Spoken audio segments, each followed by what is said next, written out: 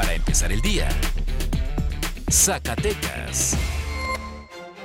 Buenos días, hoy es miércoles 21 de abril y esta es la mejor información para empezar el día con Meganoticias Zacatecas. Jaime Cruz Talamantes, jefe del Departamento de Residuos Sólidos en el municipio de Zacatecas, informó que la clínica del ISSSTE y el Hospital San José han sido acreedores a multas hasta por 12,000 pesos, lo anterior por desechar residuos sólidos en espacios públicos. Respecto al ISSSTE, Cruz Talamantes informó que son 2 las sanciones al instituto por abandono de desechos biológicos en el Boulevard López Portillo, los cuales contenían muestras de sangre, plasma, sueros, material empaquetado o saturado, así como recipientes que contuvieron fluidos orgánicos.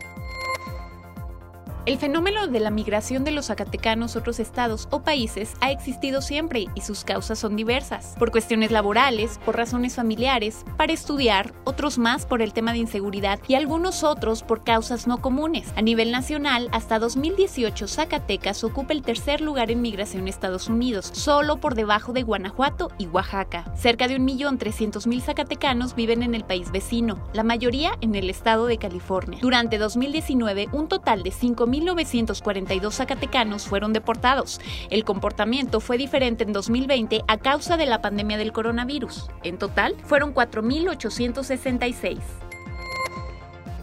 Las Secretarías de Salud y Educación de Zacatecas, en coordinación con el Instituto Mexicano del Seguro Social, iniciaron la campaña de seguimiento de vacunación contra sarampión y rubiola, así para completar otros esquemas en población de 1 a 9 años. Dicha campaña estará vigente hasta el 26 de junio en todo el territorio estatal. La Secretaría de Salud de Zacatecas estima que aplicará 24,092 dosis de triple viral, sarampión, rubiola y parotiditis y 123,899 dosis de la doble viral, sarampión y rubiola.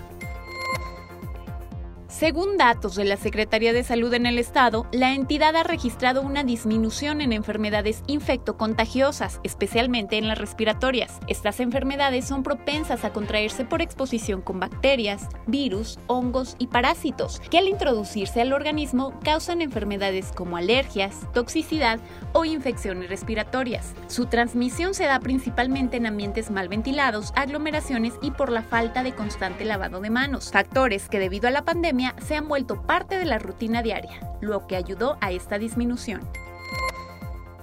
Violenta madrugada de martes para el municipio de Fresnillo, luego de que se reportara una agresión directa en contra de un joven de 21 años de edad cerca de las 4 de la mañana. La agresión ocurrió en la colonia Abel Dávila García. Al lugar acudieron elementos de la Policía Metropolitana, quienes informaron que contaba con varios disparos de arma de fuego y ya no contaba con signos vitales. Minutos después de este hecho, se reportó al sistema de emergencias 911 el hallazgo de 2 personas heridas por proyectil de arma de fuego en la calle Independencia de la comunidad Estación San José.